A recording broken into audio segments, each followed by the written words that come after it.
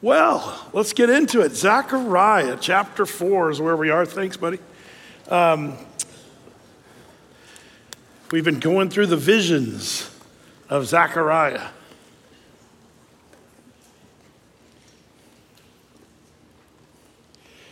We've been seeing these visions, 8 in number, some say 10. I told you last week a little bit why I believe more like 8, which is what most people say.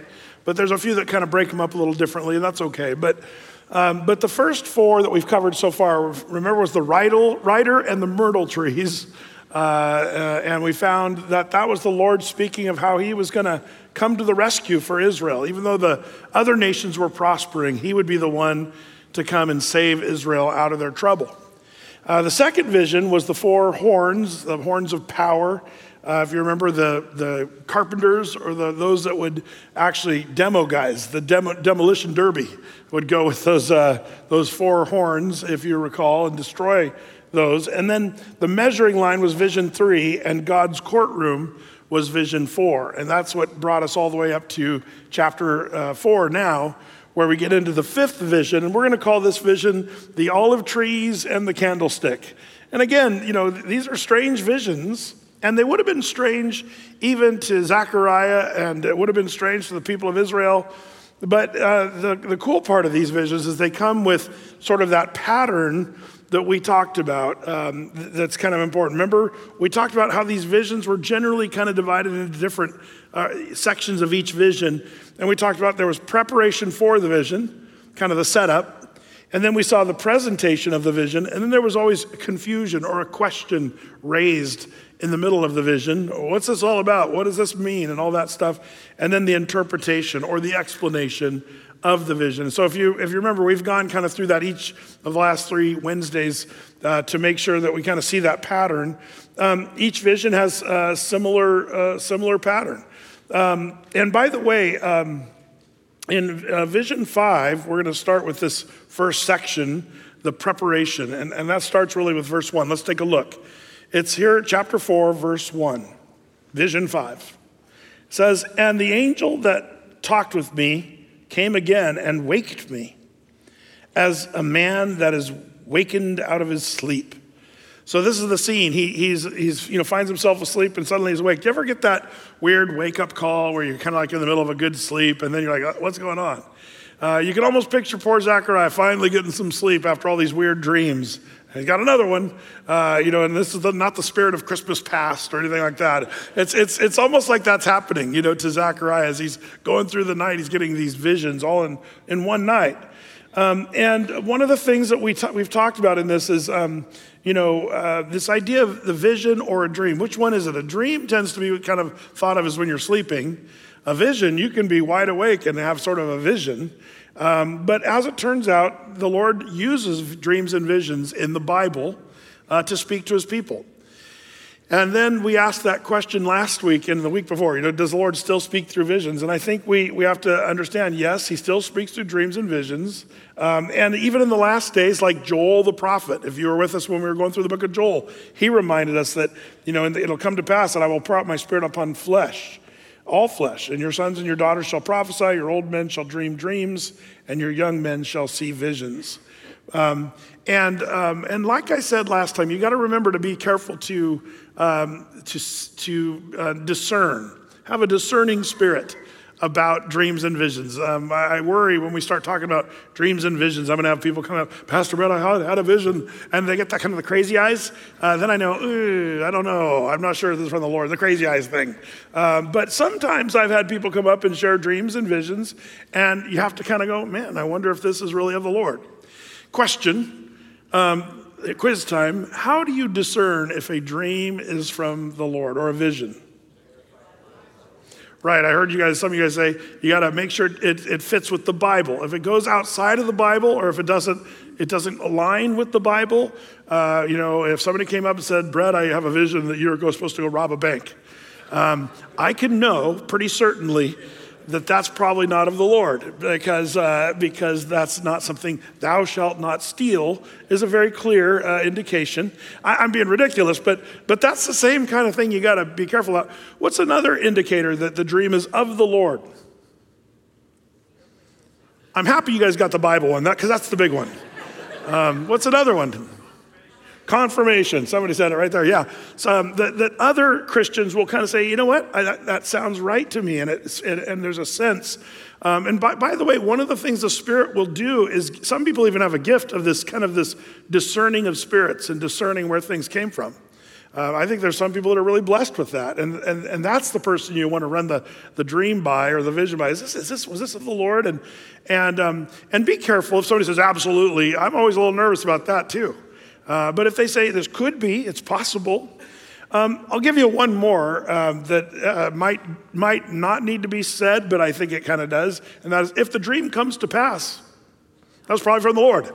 Like if it really did come to pass as the Lord laid it out, a vision or dream. And by the way, that was a way they discerned the prophets in the Old Testament. If you were a prophet of the Old Testament and you said thus and thus was going to happen, if it didn't happen, what happened to that prophet? They would take him outside and stone him to death if he was wrong. So you better get your prophecies right if you're an Old Testament prophet. And it's interesting because a lot of them got it right and they still wanted to stone him to death. But anyway, that's a whole nother story. But the idea is to be careful to discern, is this of the Lord? And you'll know it's from the Lord if it actually happens. And one of the things you definitely don't want to do is come up with some new doctrine or new biblical thought or understanding from a dream or vision. That's always a bad plan. We have everything we need in the Bible to tell us what we believe and what our doctrines are. You never get doctrine from a dream. Does that make sense? I hope we know that. Like the Mormons, they got a doctrine from vision or dream. Joseph Smith and the angel Moroni and the whole thing. That was just, even Galatians says, if an angel from heaven comes and gives you that other than which we have preached, let that angel be accursed. So we got to be careful with dreams, visions, stuff like that, of course. So all that those are some of the kind of the rules around dream. But the preparation in this dream, as it turns out, is that he needs to wake up. Now, it makes you wonder, does he wake up out of sleep just, metaphorically, or is there kind of an interpretation there? One of the things the Bible tells you and me in our days that we're to wake up. I'm reminded of Romans 13, verse 11, where it says this, and that, knowing the time now, it is high time to wake out of sleep. For now our salvation is nearer than when we believed. The night is far spent, the day is at hand. Let us therefore cast off the works of darkness. Let us put on the armor of light. Let us walk honestly as in the day, not in rioting or drunkenness, not in chambering and wantonness, not in strife or envying, but put ye on the Lord Jesus Christ and make not provision for the flesh to fulfill the lusts thereof. Wake up, Paul says, it's high time to wake up out of sleep. And I worry that there's a part of the church today that if we're not careful, we've been lulled into this sleepy little situation where the church is kind of doing exactly the opposite of what we're supposed to do. We talk about being woke. The Bible says wake up, but as it turns out, if the church is going woke, then they're doing exactly the opposite of this, waking up. Because the word tells us what to do. Cast off the works of darkness. Put on the armor of light. Let us walk honestly in the day, not in rioting or drunkenness, chambering and wantonness, strife or envy, but put ye on the Lord Jesus Christ. The world today is woke, but the true version of wokeness, if you would, according to Romans 13:11, is to put off dark things and to put away sinful stuff, not indulge in it, rioting, drunkenness, chambering, wantonness, which is, by the way, sexual immorality. It's sad to see how so much of our society has been so perverted in sexuality that it has led to all kinds of crazy things, including abortion and transgenderism and the acceptance of all the LGBTQ things that go against the Word of God. And so some of the church, the so-called woke church, we have to be careful about that because, and by the way, the definition of woke varies. Be careful about calling people woke when they may not be woke. They might just be sinners, or they might be, there's actually definitions of these things, so we have to be careful. But the whole thing is, does your worldview allow you to put on Jesus Christ? To not make provision to fulfill the lusts of the flesh? Or does your worldview kind of make you a little nervous to put on Jesus And you are fulfilling the lusts of the flesh, of greed, envy, hatred and anger and stuff like that. We have to be really careful about that. I love this idea of putting on Jesus Christ. That's something you and I are all called to do. Put ye on the Lord Jesus Christ. Sometimes Christians are accused of being fake, phonies. And I understand that. There's a real version of that is ugly and bad, of course. But at the same time, I sort of see this put ye on the Lord Jesus Christ means I'm supposed to fake my way through it. For me to be myself, you don't want to see that. But for me to put on Jesus Christ, that's a very different Brett than the one that is right there at the root of me. And for me to be like Jesus, I'm going to have to be a serious actor. You might even say a put on. Have you ever been accused of being a put on? You Christians are just a bunch of put ons, fake, or this or that. But you know what? It's got to be a little bit of a put on, because to put ye on the Lord Jesus Christ, that's a very different you. You got to put away your bad attitude, and you got to put away the things that make you angry or irritable or any of those things. You got to put all that away and put on Jesus. And his words were just seasoned with grace. His heart was of great compassion. He never got wrongly angry. He was righteous anger at the turning of the tables. But man, Jesus was so perfect in every way that for me to put on Jesus Christ, that's a tall order. Now, by the way, I think the longer you do this, though, the more it becomes who you are. It's like the more you practice being like Jesus, the more you really become like Jesus. And I think that's something we all should really want. That's what all of us should want, is to be more like Christ and put on Jesus Christ, to not fulfill the provision, the lust of the flesh. So that's the idea of this. It's time to wake up, time to put off the night clothes. The night is far spent. The PJs got to go and dress up in the Lord Jesus Christ. I love that imagery of Romans. That's kind of what's happening here with Zechariah. Time to wake up, Zechariah.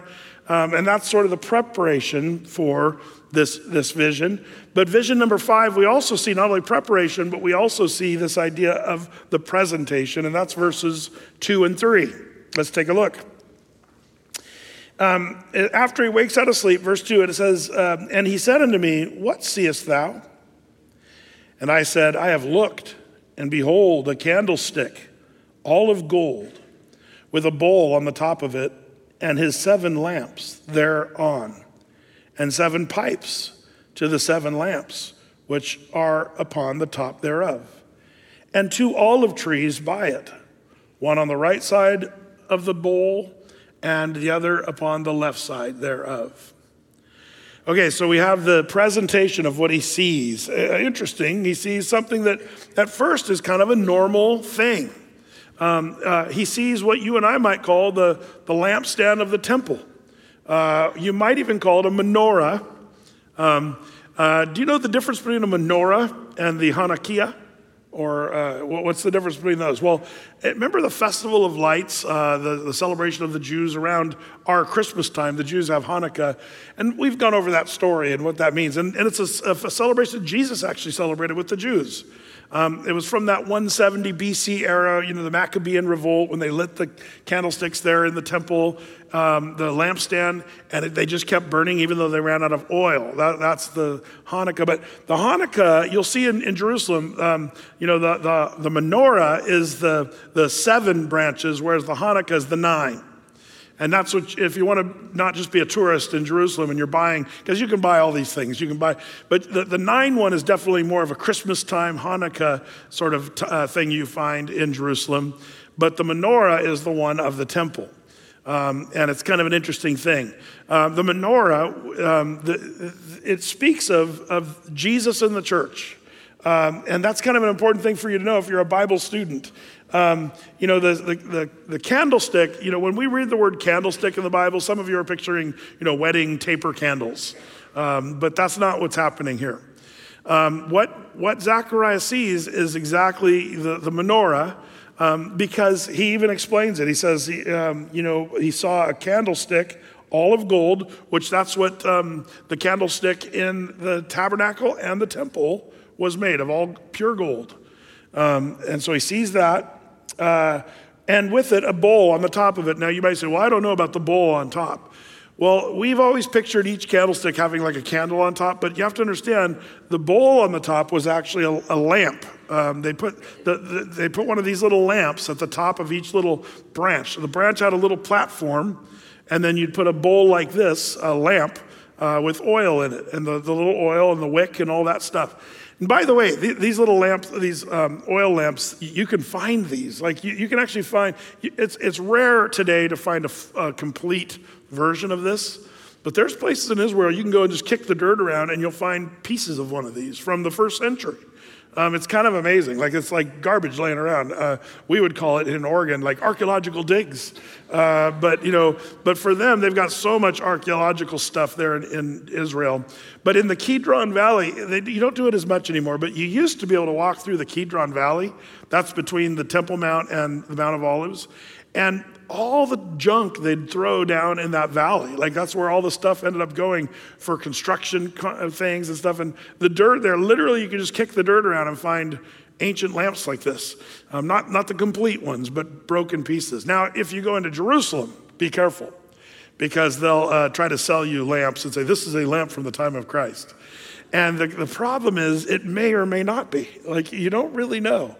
I think there's a lot of shenaniganry going on there in Jerusalem in some of those shops. There are shops that are a little more, usually you can tell by the price, and they come with some kind of a certification, and depends on who's certifying it. You can, if you want to, buy a complete lamp from the first century of Jesus, but you'll probably pay well over a couple $1,000 for a lamp like that from the first century. But there are those lamps around. Now you say, Brett, why are you telling us about the lamp? Well, this is what he sees. He sees this menorah with the single middle branch, and then the three branches on each side, left and right, which is a total of 7. And that's an interesting thing. 7 in the Bible is the number of completion and perfection. And the imagery here is that of Jesus Christ. The lampstand is a beautiful picture of Christ and his church in the Old Testament. And you should know that. The center post is sort of a representation of Jesus, and then the branches are the church. That's us coming out from Christ. Jesus, he spoke about this stuff. In John chapter 8, verse 12, Jesus said to them, I am the light of the world. He that followeth me shall not walk in darkness, but have the light of life. And then in Matthew chapter 5, Jesus said this. He said, you are the light of the world. So which one is it? Is Jesus the light of the world, or are we the light of the world? The answer? Yes. Yeah, but he's the source. He's the source of light where it first starts. It's one of the things I love about, the candlelight service on Christmas Eve. It starts with one little flame, and then we pass it around. And that flame goes out through the whole congregation, and we stand there and the whole room lights up, even though the lights are off. And it's just kind of this cool thing of what happens. Christ comes to us and lights our light up, and then we get to be lights in this world. And so he says, neither do men light a candle and put it under a bushel, but on a candlestick. And give it, the candlestick speaks of the church, by the way. And it giveth light unto all that are in the house. Let your light so shine before men that they may see your good works and glorify your Father which is in heaven.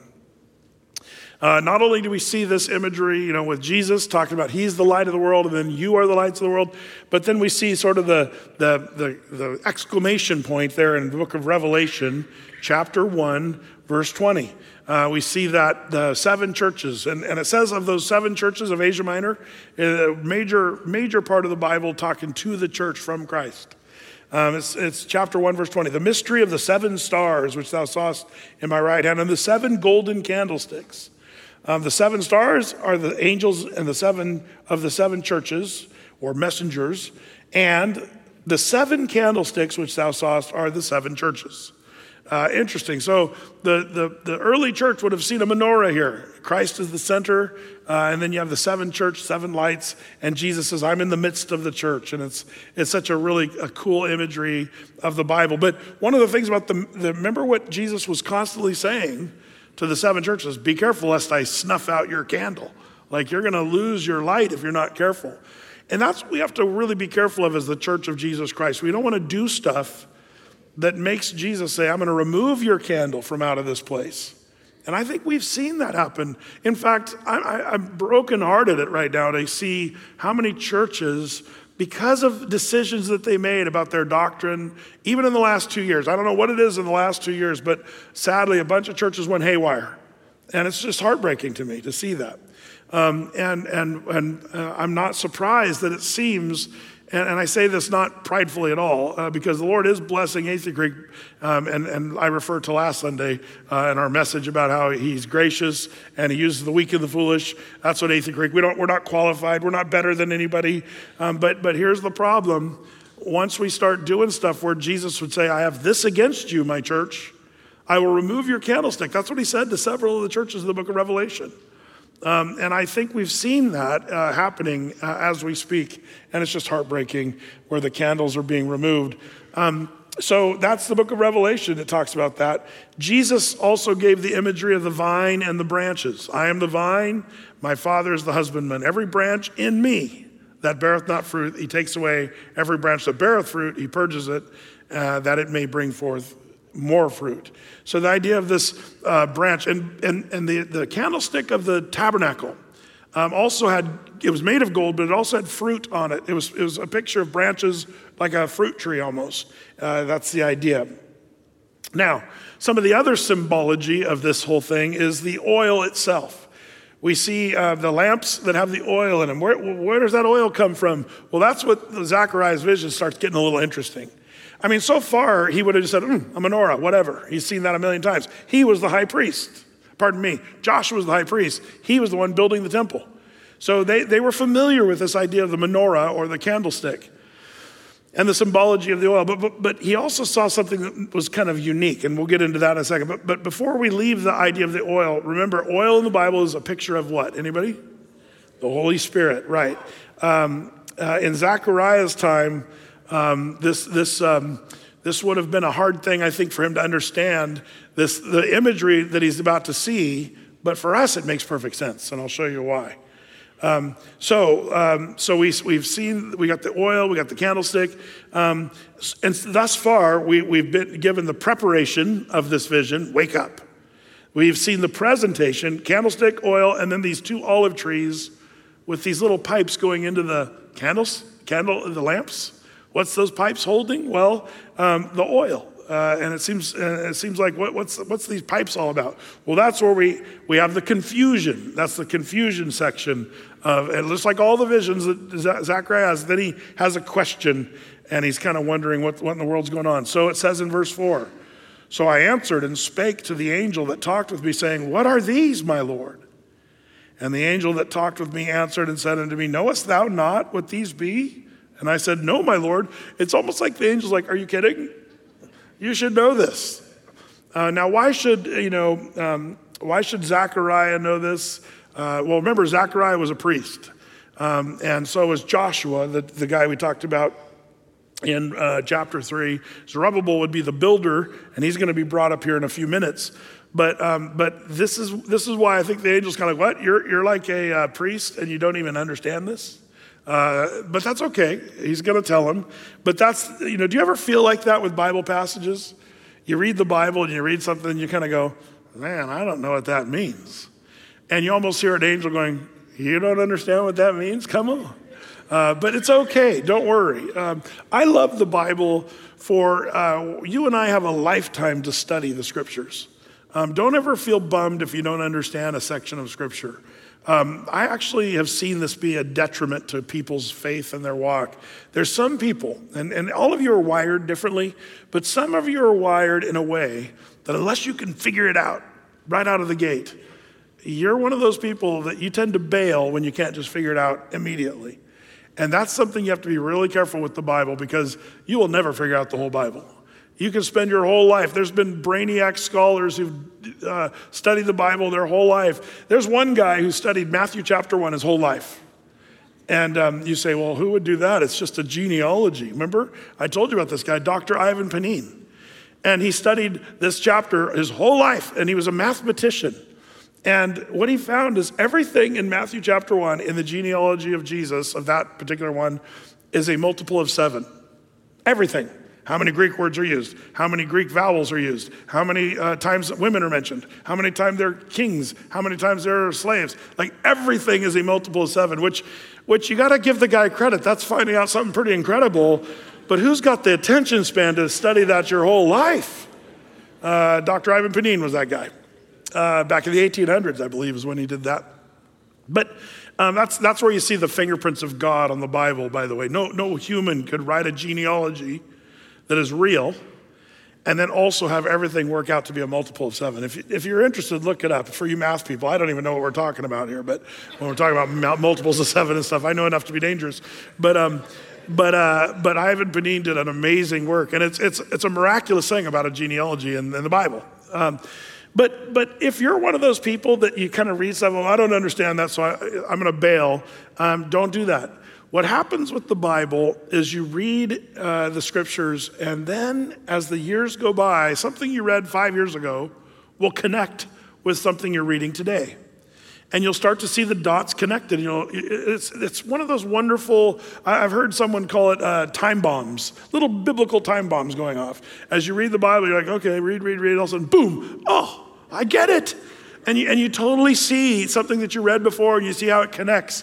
And then those two things that have connected in your mind now, a few years later, you might be reading something somewhere else, boom, wow, and that connects to those and those. And pretty soon, the more you start seeing the dots connected, the more miraculous you realize the Bible really is. But if you're one who's very quickly discouraged, well, I don't understand this scripture, then just chill, just wait. You don't have to figure everything out. In fact, that's one of Eighth Creek's kind of distinctives of our church is we don't like to get tangled up in difficult Bible passages. Like if there's something we don't understand, we're just going to wait, pray about it, study, learn, but we're not going to hang it up. We're not going to get all frustrated and, well, I don't understand it, so it must not be true or must not be worth studying. That's the wrong conclusion. Be careful in that one. So I feel that some of us, the more you learn, the more you realize how much there's still more to learn. So I would just give you that word. Don't give up. Keep studying, and the word will continue to come to life the further you go. Well, that's poor Zacharias. Like, I have no idea what this is all about, this lampstand with these olive trees, with these pipes and all this stuff. And so that brings us then to the interpretation. After the confusion, just like the pattern of all these visions, then we get the interpretation of this vision. And we see that in verse 6. Then he answered and spake unto me, saying, This is the word of the Lord unto Zerubbabel, saying, Not by might, nor by power, but by my spirit, saith the Lord of hosts. We looked at this on Sunday, and we talked about Zerubbabel, and we talked about how he was the one who he'd waited 16 years, and he delayed building the temple. And this is Zechariah, along with Haggai, contemporaries, saying, Zerubbabel, time to get going, time to build the temple again. And so, if you remember the whole set of circumstances, 586 BC was when Nebuchadnezzar last finally crushed Jerusalem.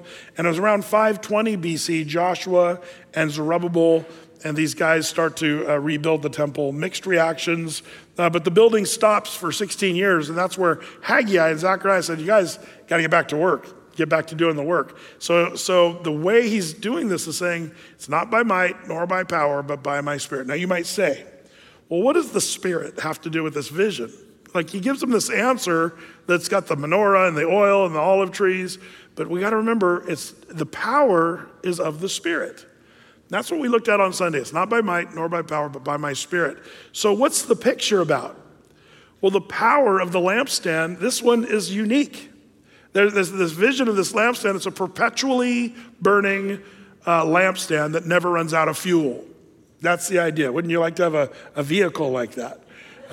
Maybe we should invent like some trees, olive trees that are growing on the side of your car, and then some tubes going down into the motor and burns olive oil as you're driving down. There's an idea for somebody. But you give Musk a run for the money there with your olive tree car. But that's the idea in this vision is the olive tree is producing, instead of normally you'd crush the olives and get the oil out of the olive tree. But it's almost like this has pipes in it that are feeding the lamps, and it's just kind of a perpetually powered thing. The idea is it's not by might of humans, nor by power of humans, but by my Spirit. And so he says in verse 7, who art thou, O great mountain, before Zerubbabel?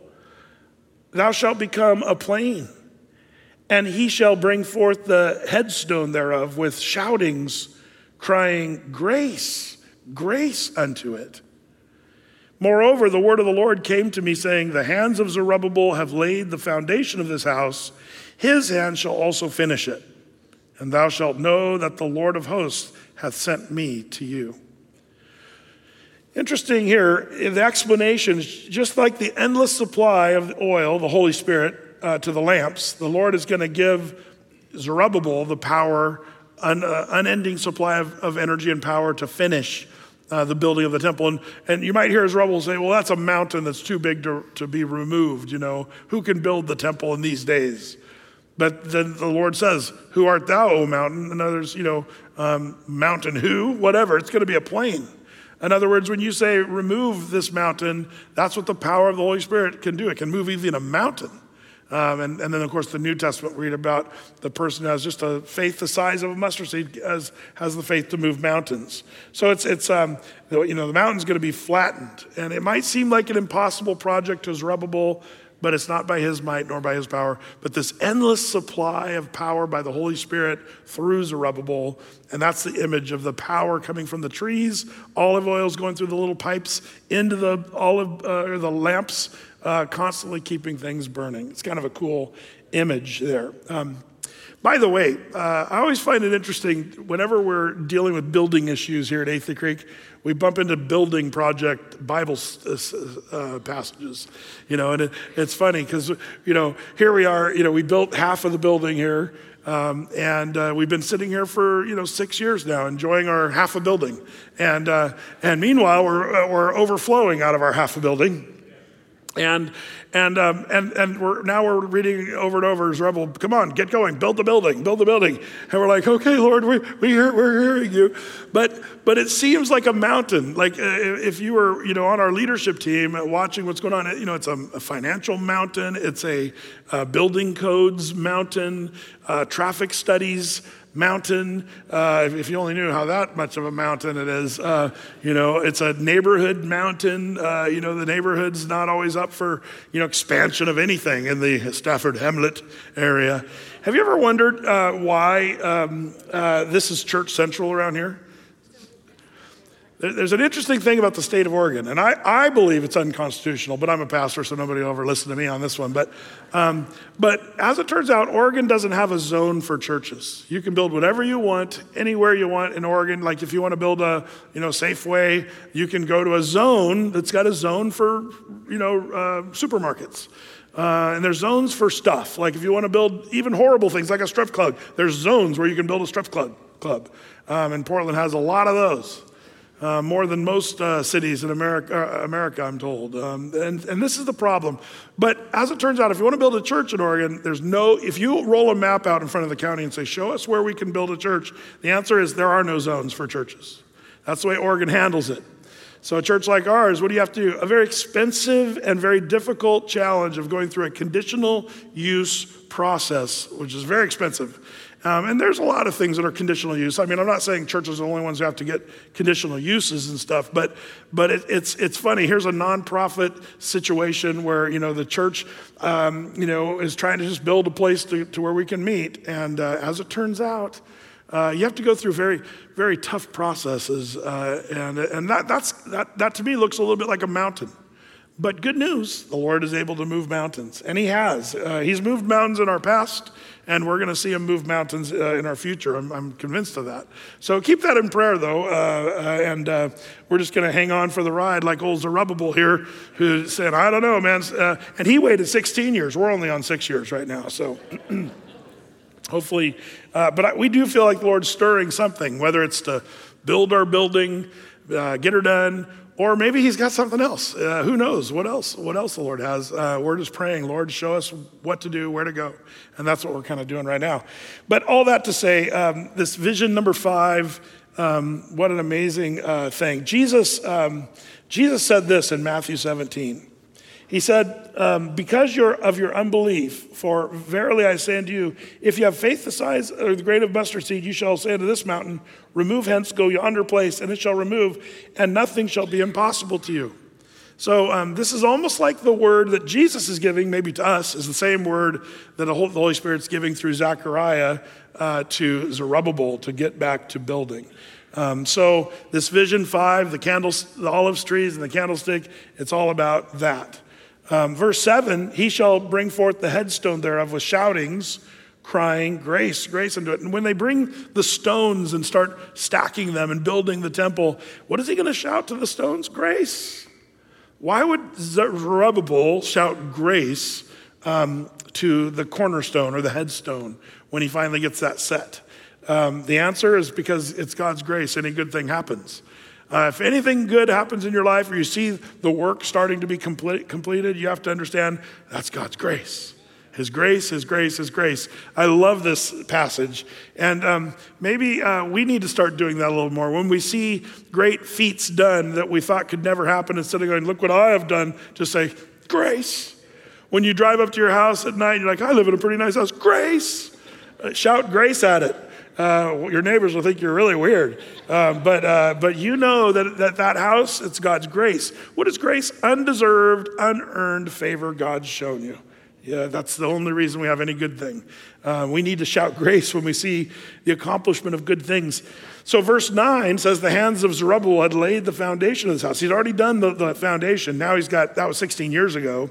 And then I love the declaration of this messenger, the angel. He says, and he will finish it. He's going to finish it. I love that. What a good word there in verse 9. That I wonder if that gave him more confidence that he would actually, that his hands, not some other dude would finish it.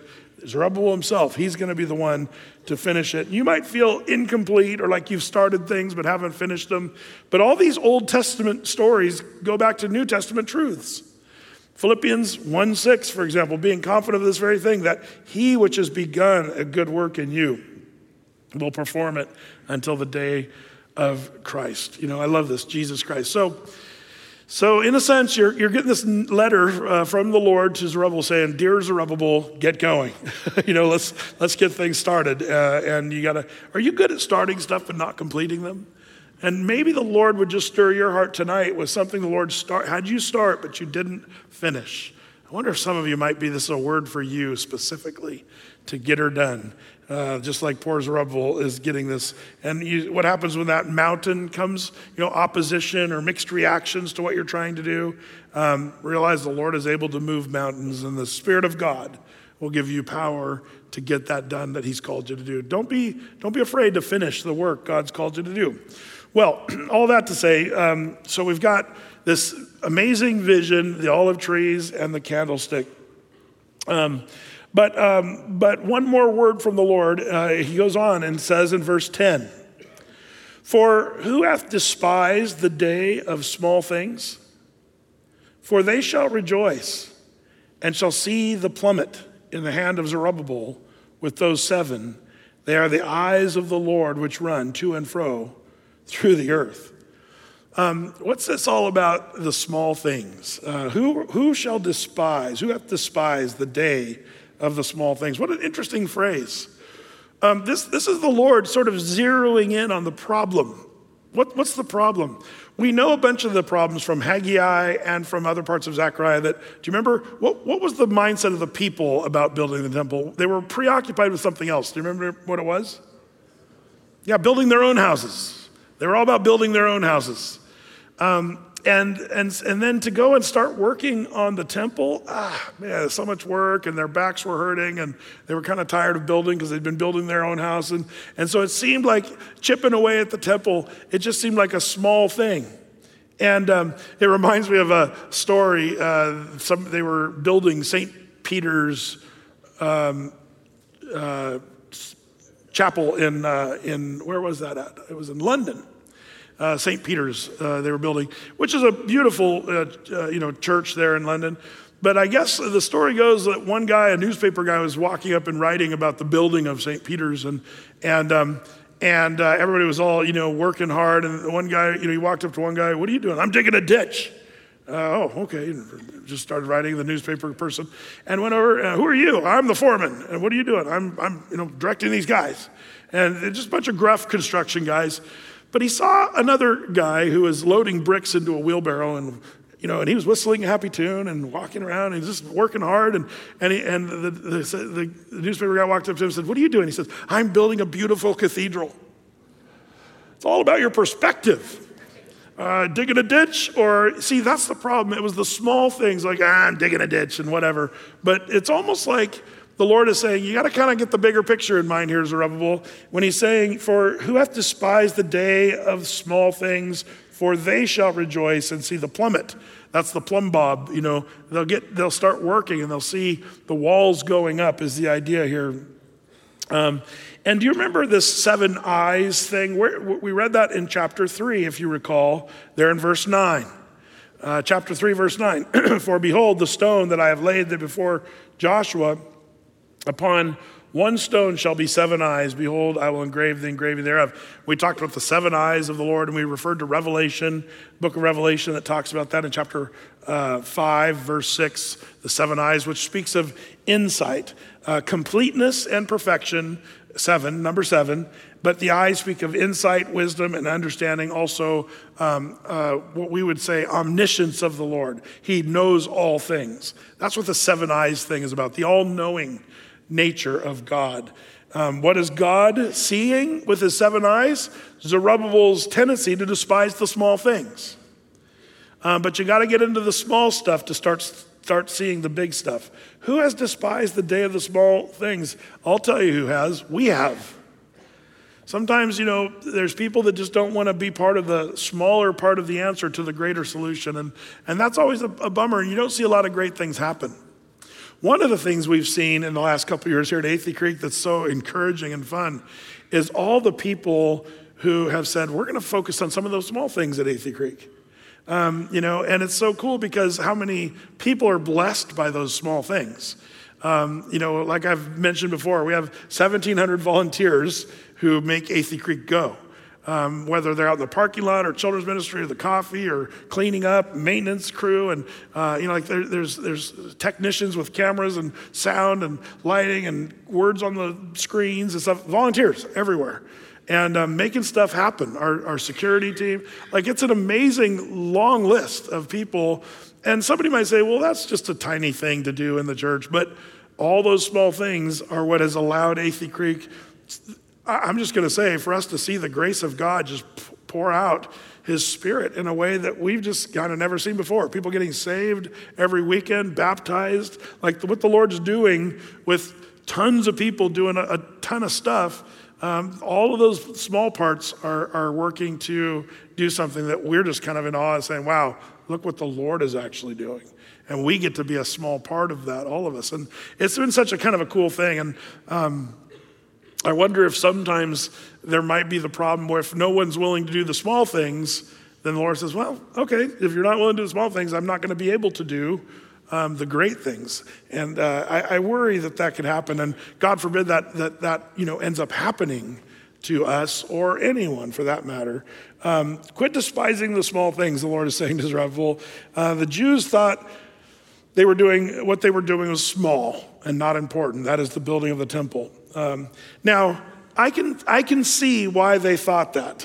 Let me just defend them just for a second. Not that I want to, but I will defend them just for a second. Because remember, these guys are rebuilding the Jerusalem, the wall of Jerusalem, and the temple of Jerusalem, all with lesser materials, with threats all around them. Everything was lesser. And remember when they were they built the foundation of the temple and the old men were weeping? And they were saying, it's not like the old temple. They looked at it as junk. I brought a video from, if you zoom in on Israel here, I want to show you some stuff. This is kind of fun from our trips to Israel. Get right to Jerusalem. The gray area, you can kind of see the outline of the main area of Jerusalem. As you zoom in, this is the old Jerusalem right here during the time of Hezekiah. Not Hezekiah, Zechariah. And this line here, these are modern walls right here, modern walls. But when you're walking in old Jerusalem, You come to this pit and you think it's just a dump, or you think it's just like a place that nothing happens. The reason they dug this hole and left it like this is Nehemiah's wall right here. This is what's left of it. Now, see how tiny the stones are? It's like you say, Brett, that looks like somebody piled some shale and made a wall. Yeah, this is somewhat fallen down, but at the end of it, you can kind of see where Hezekiah's wall, Nehemiah's wall, I should say, you can still see some of the structure of it, but it was very small stones. They used the rubble from the destroyed Jerusalem from 586 BC. They used the rubble from that to build the wall around Jerusalem. They literally used the garbage to build the wall, and that's why the wall seemed lesser, but the same notion was with the temple. Now, let me go. I'm going to show you some other things here. If you go in Jerusalem, you know where the Wailing Wall is? You've seen pictures of the Jews there by the Western Wall. You can go into the rabbi's tunnel, and we do this oftentimes in the evening time, and you go down into these caves. And the reason you have to kind of go down in these tubes and caves and stuff is the Western Wall. If you just got a shovel and started digging next to the Western Wall, you could dig for another 60 feet, and you'd still be up against the wall, even though it's covered with dirt. And that's from thousands of years, over 3,000 years in some case, of countries crushing Jerusalem, earthquakes, dust blowing, dirt. It's what happens with ancient cities. We don't have that in Oregon because we've only been around for only a few hundred years. But when you talk about over 3,000 years, civilization built upon civilization, the wall of Jerusalem goes way down. The reason this is kind of fun is when you go down into these tunnels, you can see they dug down to some of the ancient parts of the wall, even the Solomon era of those walls. And it's hard to even get your mind around this. So that's why I'm describing it for you. But last time we were there, we took some video footage of this. And you go down, these stones here are all Ottoman Turk era. It's only 500 years old, very modern there, these stones. But as you get deeper and deeper, you leave this Ottoman Turk era. And the Ottomans are all irregular shape stones. Then you get to some of these stones like this one here. This is Steve, our tour guide. And this stone right there, I wish I could almost pause it right there. That stone with those little holes, that's a Solomon era stone. Some of those stones are the size of a school bus. And they're just huge, hewn stones. See, these guys, the women go down into these tunnels and they stuff their prayers just like they do in the Western Wall, because this is the Western Wall. It's just below the earth down in this tunnel. And you walk way down to the end of this and you get, some of these are Herodian stones. There's the time of Herod the Great. But some of the stones are actually Solomon era. And people will drop their prayers down these shafts because they want their prayers to be left by where the temple used to sit in Jerusalem. And that's why they do that there in Jerusalem. The reason I show you this video is because, the times of Zerubbabel, Zechariah, Haggai, Joshua, the high priest, they were thinking, what we're doing is small, man. It's nothing like Solomon's era. Just a bunch of trash stones that we're trying to fit together and make a temple. But remember, the prophet said, but the greatness or the glory of the Lord will be greater in this temple than it will be of the former.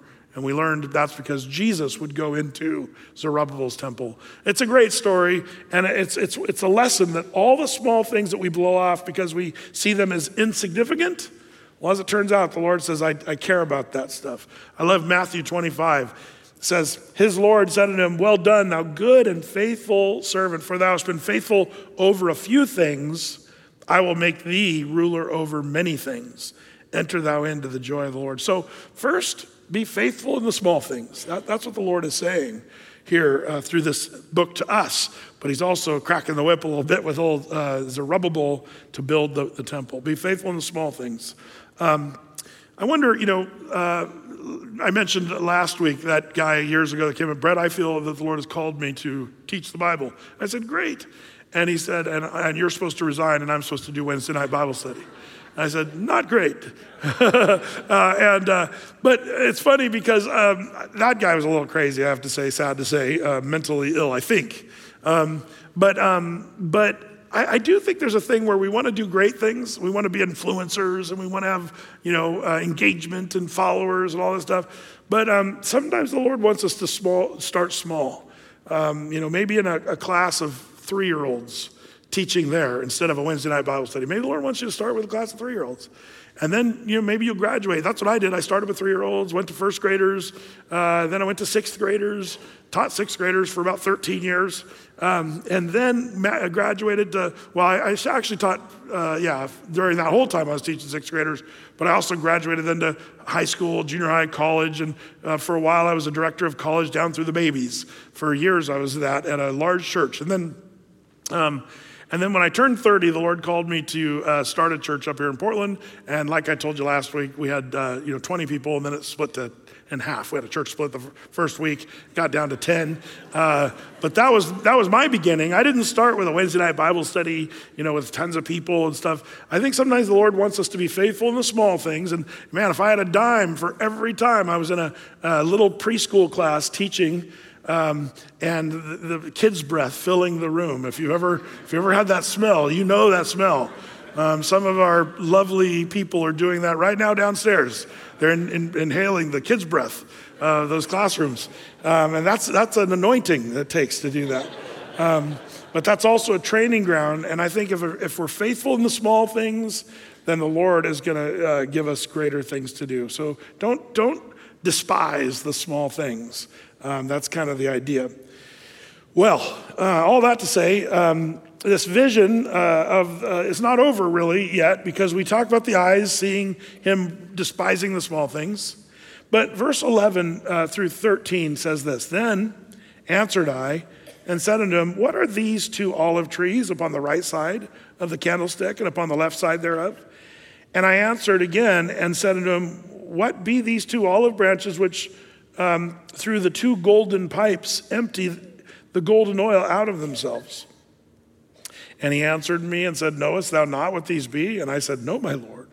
Now, again, he doesn't have a clue. Zechariah would be aware of the candlestick. He'd be aware that they need oil to burn, but he'd never seen this little invention of the continual supply. In the Hebrew language here, it's a little hard in the English, honestly, but if you read it in the original Hebrew, there's 7 golden pipes to each 7 branch of the lampstand. And the idea is there's 49 totals of golden straws going in here. Can you picture that? They're like golden straws, is what I'm going to call them. And all the turtles are going to die because of the straws. But can you guys, I just can't handle these paper straws. Like, you try to drink and they just disintegrate. You're like trying to, anyway, let the turtles die. I'm just saying. No, I'm kidding. Total joke. I love turtles. I like turtles. But these are 7 golden pipes to each of the 7. There's 49 straws, as it turns out. And the implication about the numbers of this is there's more where that came from, is the idea. Abundance of oil, never ending, and it's coming from these trees. And it's just there for just to keep that lamp burning. It reminds me of the Holy Spirit when Jesus said, if you then, being evil, in Luke 11:13, know how to give good gifts to your own children, how much more shall your heavenly Father give the Holy Ghost, the Holy Spirit, to them that ask him. There's an unending flow of the Spirit for those who are willing to ask and waiting on the Spirit. And being filled with the Spirit is part of your Christian walk. Don't be God's chosen frozen and just say, I believe in Jesus, that he died on the cross, that he rose from the grave. That's huge and that's important. That's how you're saved. But once you are saved, one of the things you and I get to do is ask, like this says, how much more will the Father give the Holy Ghost to them that ask? Well, Brett, why would I ask for the Holy Ghost? Because see, some people think, well, when you became a Christian, then the Spirit was in you. And I would say, yes, that's true. Then why would we ask? It's the 3 prepositions of the Bible around the Holy Spirit. The first preposition, remember, the Holy Spirit is what? Anybody? With you. Before you were even saved, the Holy Spirit was with you, tapping you on the shoulder. And the Bible says, my spirit will not always strive with man. But when you become a Christian, the Holy Spirit then is in you. And Jesus said that. The Holy Spirit is in you, but he's with you and he shall be in you. And that happened when, remember, Jesus breathed on them in John 20. And they received the Holy Spirit in them. John 20. But then Jesus said, now go up to Jerusalem and wait on the Holy Spirit, for he will come, what? Anybody? upon you. See, there's these three prepositions are huge. The first one is he's with you before you were saved, tapping you on the shoulder saying you need to be saved. That was the Holy Spirit doing that. When you accepted Christ, the Spirit was in you. And man, you're saved, you're going to heaven, and the Spirit of God is in you. But to come upon you, that's what we were talking about. Remember Samson, and the Spirit of the Lord came upon Samson. And what happened? Some powerful feat of strength. We talked about that on Sunday, and that's why the disciples in Acts chapter 1, Jesus told them in verse 8, he says, but you shall receive power. After that, the Holy Ghost has come upon you, and you shall be witnesses unto me both in Jerusalem and in all Judea and in Samaria and into the uttermost parts of the earth. The coming upon of the Holy Spirit was going to happen in Acts chapter 2, the day of Pentecost, and that was the dunamis. The dunamis? Well, the word power there, Greek word, love the Greek word there. The word is dunamis, where we get our word dynamite. It means powerful, mighty work, miracle. It's the word for what we have defined as dynamite. So when you are a Christian, you can tap into the dunamis. Boom. The power of the Holy Spirit. So Brett, are you a charismaniac? Nope. I am a charismatic. The charismaniac kind of lets the Holy Spirit do whatever they want and flops on the floor and swings from the chandeliers, does stuff that's not even in the Bible, makes stuff up. That's the charismaniac. The charismatic, in the best sense of the word, is someone who believes what the Bible says, and that is that the manifesting of the Holy Spirit can work in and through his church, and he does. And I just would say I'm a charismatic with a safety belt. The safety belt is the Word of God, and that's the problem. A lot of charismatic or Pentecostals have freaked a lot of people out, saying that's too weird, and that's too bad because the Holy Spirit is not weird. It's funny if you go to some of these Pentecostal churches, what kind of bird do you think the Holy Spirit is pictured by? Well, we say a dove. That's what the Bible says. I like doves. But you'd think the Holy Spirit was like a screeching, like, yeah! Or like you go to these churches, it's like, yeah, that's a little scary. Or chicken, like it's just a little weird, You're like, the Holy Spirit is weird. And some of you grew up thinking the Holy Spirit is weird. But that's sad because the Holy Spirit is not weird. The Holy Spirit is a comforter, offers wisdom and empowers us. And 1 Corinthians 12's list there is the manifestations of what the Holy Spirit can do through and in his church and through his people. By the way, people say, well, so Brett, you believe in healing and speaking in tongues and all that stuff? Yes. But here's the thing. When you see the Spirit move, in my experience, and I'm thankful for this, but when you see the Spirit move, it's supernatural, but it's also very supernaturally natural. You don't have to try to, buzz up a bunch of energy or emotion. You don't have to try to whoop up a bunch of, hyper hysteria. You don't have to have music playing of a certain level or style that makes the Holy Spirit glitter fall from the ceiling and all that stuff. That's just crazy stuff. But as it turns out, the Holy Spirit is supernaturally natural, and I think that's what we're looking for. That's the problem, is a lot of the church has thrown the baby out with the bathwater.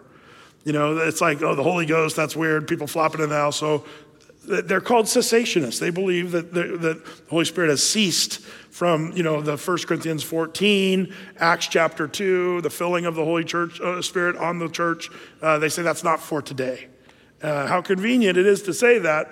And I have to admit, I'm kind of with them in the sense that the church has abused what the Holy Spirit seems to be doing, and they actually make stuff up to make it look more crazy than it really is. What the church needs to do is be open to the power of the Holy Spirit, but not make it weird and do stupid stuff. Be careful on that one. Be careful on two sides. First, don't throw the Holy Spirit out because you think it's weird. Do not quench the Holy Spirit. We'll talk about that in a second. But also, while you don't want to quench it, you also don't want to look for ways to be a weirdo and say, well, the Holy Spirit, come on. Does the Holy Spirit, like some people, there's churches, well, they'll jump up right in the middle of the Bible teaching, like right now, and they'll jump up and just start speaking in tongues. And what's their claim there? Their claim is, well, I just couldn't help it, man. The Holy Spirit come over me. That's the power.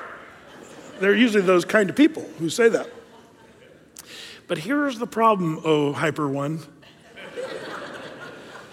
When it talks about speaking in tongues in the church, 1 Corinthians 14 makes it really clear that the spirit of the prophet is subject to the prophet. The Holy Spirit will never make you do something, first of all, that you just can't control yourself.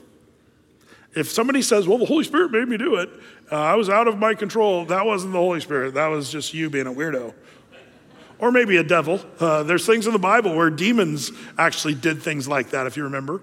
But also there it says in the same chapter, 1 Corinthians 14, that speaking words of understanding are more important than speaking words of tongues. So there's a priority and a precedent. So teaching the Bible, like what we're doing right now, should not be interrupted by a speaking word of tongues, because 1 Corinthians 14 says very clearly, speaking clearly that we can understand is way better. And then it ends that whole chapter, it says, let all things be done decently and in order. The Pentecostals say, let all things be done. But the Baptists are all like, yeah, decently in order. But the Baptist-costals, like me, would say, we need to do both. We need to do all things decently and in order, but at the same time, let all things that the Bible tells us to do, let all those things be done. That's important. By the way, if you're interested in the Holy Spirit and the asking of the power of the Holy Spirit, I did a whole series on this years and years ago. I should redo this because it's only about 20 years old now, but it's still on our website. I did like a 7-part series on the Holy Spirit on Sunday evenings during Sunday night worship. I did a short little 20-minute teachings, and I think they're kind of important on your, just have the fresh filling, the dunamis of the Holy Spirit. So you say, okay, Brett, got it, but what's the deal with this? Who are these? What are these trees? Zechariah says, and then he gives us sort of the answer there in verse 14, and we'll end here. It says, and then said he, these are the 2 anointed ones that stand by the Lord of the whole earth. Huh? Remember the question. The question was, what be these 2 olive branches which through the 2 golden pipes empty the golden oil out of themselves? And his answer is shocking, because you and I might say the olive tree, well, maybe that's Israel, or maybe it's just the Holy Spirit, a source of the Holy Spirit. Like you kind of, so far I'm tracking, and then all of a sudden the answer is, these are the 2 anointed ones that stand by the Lord for the whole earth. Who are they? Well, there's 3 main opinions, and maybe all of them are true. But I'll give you the 3 opinions, and then we'll wrap it up for the evening. First of all, the first who in this olive tree part of this vision, who are the olive trees? The 2 olive trees represent the two anointed ones. What are they? Well, the first one is more symbolical. We might just say, and this would be this is my knee-jerk kind of, as I read the Bible, that's Jesus and the Holy Spirit. We've got the 2 parts of the Holy Trinity that sort of, this seems right to me. The Holy Spirit is a major part of this, but Jesus is the one who connects us and reconciles us to the Lord, and I see that. So you have Jesus, the vine, the branch, we are the branches, and Jesus sat at the right hand of the Father. You got Jesus at the right hand and the Holy Spirit maybe at the left, if you would. So some scholars say it symbolically represents Jesus and the Holy Spirit, the 2 anointed ones. Option 2, historically, some would say no, it's Zerubbabel and Joshua. If you recall, chapter 3 was addressed to Joshua, prepping him, and chapter 4 was addressed to Zerubbabel, referencing him and cracking the whip for both of these guys. Come on, guys, let's get the temple built. And there are some that say these are the 2 anointed ones, and you'd say Zerubbabel and Joshua, anointed by the Holy Spirit. They have a continual flow of the Holy Spirit running through them to finish the work of the temple. And so they would say more in a historical way that Zerubbabel and Joshua, the high priest, are the ones that are the two anointed ones. Then there's sort of a prophetic one that others say, no, the 2 anointed ones being talked about are the 2 witnesses of Revelation 11. Flip over there real quick. Go with me to Revelation 11. Told you we were almost done. I guess I was wrong. I really am almost done. But Revelation chapter 11, this is a reference of Israel and their future during the tribulation period. And there's 2 witnesses here. In Revelation 6 through 19, we have the tribulation, 7 years, and the great tribulation is the last 3.5 years, 1,260 days. But there's these 2 witnesses that show up in Revelation chapter 11. It says in verse 3, Revelation 11:3, and I will give power to my two witnesses. So these are two Holy Ghost empowered witnesses, and they shall prophesy, and 1,260 or 60 days in sackcloth. And if any man will hurt them, verse 4. These are the two olive trees and the two candlesticks standing before God of the earth. Did you see that? And you'll see a reference. See, when I first mentioned this, somebody was like, okay, Brett, I was with you on the historical.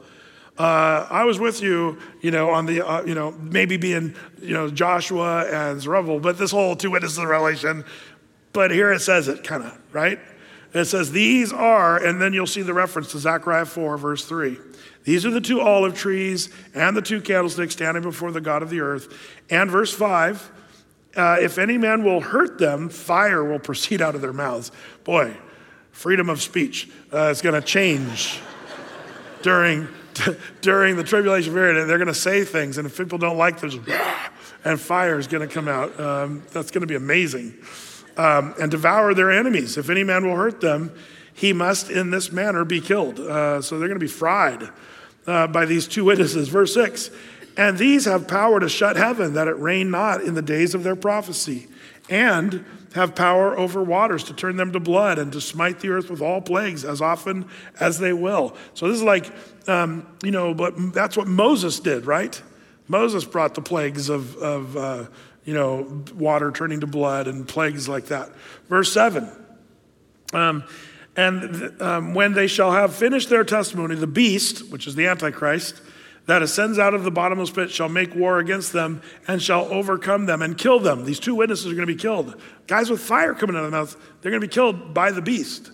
What a drama. And verse 8, their dead bodies shall lie in the street of the great city, which is spiritually called Sodom and Egypt, where also the Lord was crucified. So that's Jerusalem. Verse 9, and they of the people and the kindreds of tongues and nations shall see their dead bodies 3 days and a half, and shall not suffer their dead bodies to be put in graves. That's what they do in the Middle East, especially the Muslims. And they'll take their enemies' bodies and drag them through the streets and leave them out hanging so everybody can see and what have you. That's what's going to happen to these guys. It says, verse 10, and they that dwell upon the earth shall rejoice over them and make merry, and shall send gifts. It'll be like Christmas time. When these guys are killed, the world will be, oh good, those guys, fire-breathing dudes in Jerusalem are dead. Let's have Christmas. So they start giving gifts and celebrating their death and make merry. And two of the prophets, because they tormented them that dwelt on the earth. And then verse 11, and after 3 days and a half, the Spirit of life from God entered into them, and they stood up on their feet, and they said, we're back. No, I didn't. I'm sorry, I added that part. And great fear fell upon them which saw them. Could you imagine this in the tribulation period? These dead bodies being laid in Jerusalem, hanging or whatever, and everybody's all happy and giving gifts, Christmas time, and suddenly it's Halloween. And they're all like, suddenly they're awake again and alive. Did you guys hear it last week? Did you see the article in the news? They were doing this funeral. I don't know what part of the world. It looked like maybe somewhere in India. They were doing a funeral, and they were lowering the coffin down. All of a sudden, the lady came to, and she was like knocking on let me out of here. They quickly got the box back out and brought her to the hospital, and she was resuscitated somehow. A little bit of a scary moment. How many of you guys saw that news thing last week? Oh, wow. Nobody watches the news. But anyway, all that to say, the message of this chapter is, you say, okay, Brett, so what's the point here? It ends with this idea of these two anointed ones. And I'd say it could be any one of those three. The conditions that need to be met, by the way, one thing I want to end with is the conditions that need to be met if you're going to be filled with the Spirit. Really quickly, some things the Bible has to say. First of all, Ephesians 4:30 says, grieve not the Holy Spirit of God, whereby you are sealed to the day of redemption. We grieve the Holy Spirit when we sin against the Lord. We have to be clean in God's sight to be used by the Spirit. So don't grieve the Holy Spirit. The second thing the Bible tells us, if you want to be filled and used like Zerubbabel or Joshua the high priest, and be filled with the Spirit, have the oil going in, if you would, you need to quench not the Spirit, which is speaking of being in God's will and doing what God wants you to do. Not just sin, but actually being in his will. If God wants you in Africa and you're still here, then you're kind of not doing what God wants you to. So don't expect the Holy Spirit to be moving in your life.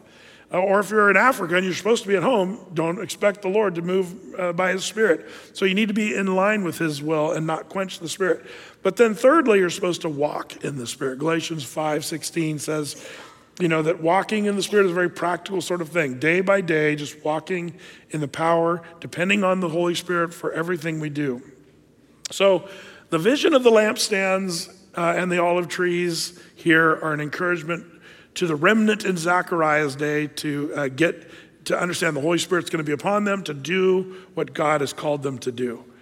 Now you might say, is there any more of what these two witnesses have to do with Zechariah? Yes, and it's quite interesting. And you say, well, when will we talk about that? Next Wednesday we'll pick up this discussion.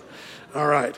Well, Lord, we are so thankful for this chapter 4, and pray that you'd fill us afresh with your Holy Spirit. I pray that we would be people who not grieve your Spirit, that we don't quench your Spirit, that we walk in your Spirit, Lord, daily. Lord, like this story, I pray that our lights would so shine before all men. So give us, Lord, just that practical application, Lord, of your scriptures. We pray in Jesus' name. Amen.